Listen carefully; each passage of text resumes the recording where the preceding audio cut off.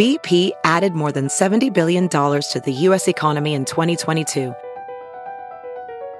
Investments like acquiring America's largest biogas producer, Archaea Energy, and starting up new infrastructure in the Gulf of Mexico. It's and, not or. See what doing both means for energy nationwide at bp.com/investing in America.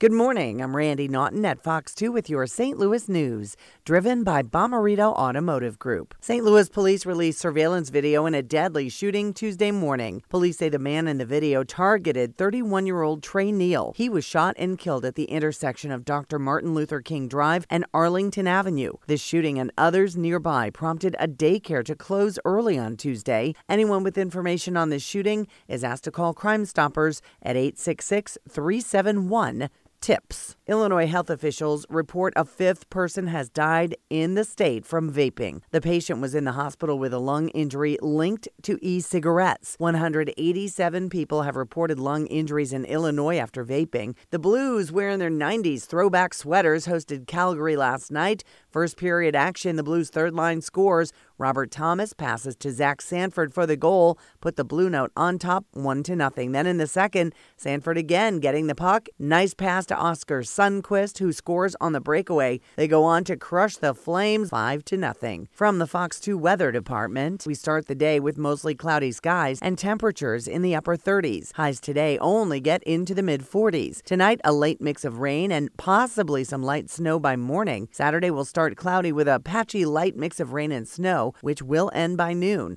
High temperatures will reach the low 40s. Sunday looks nice with partly cloudy skies and temperatures in the 50s.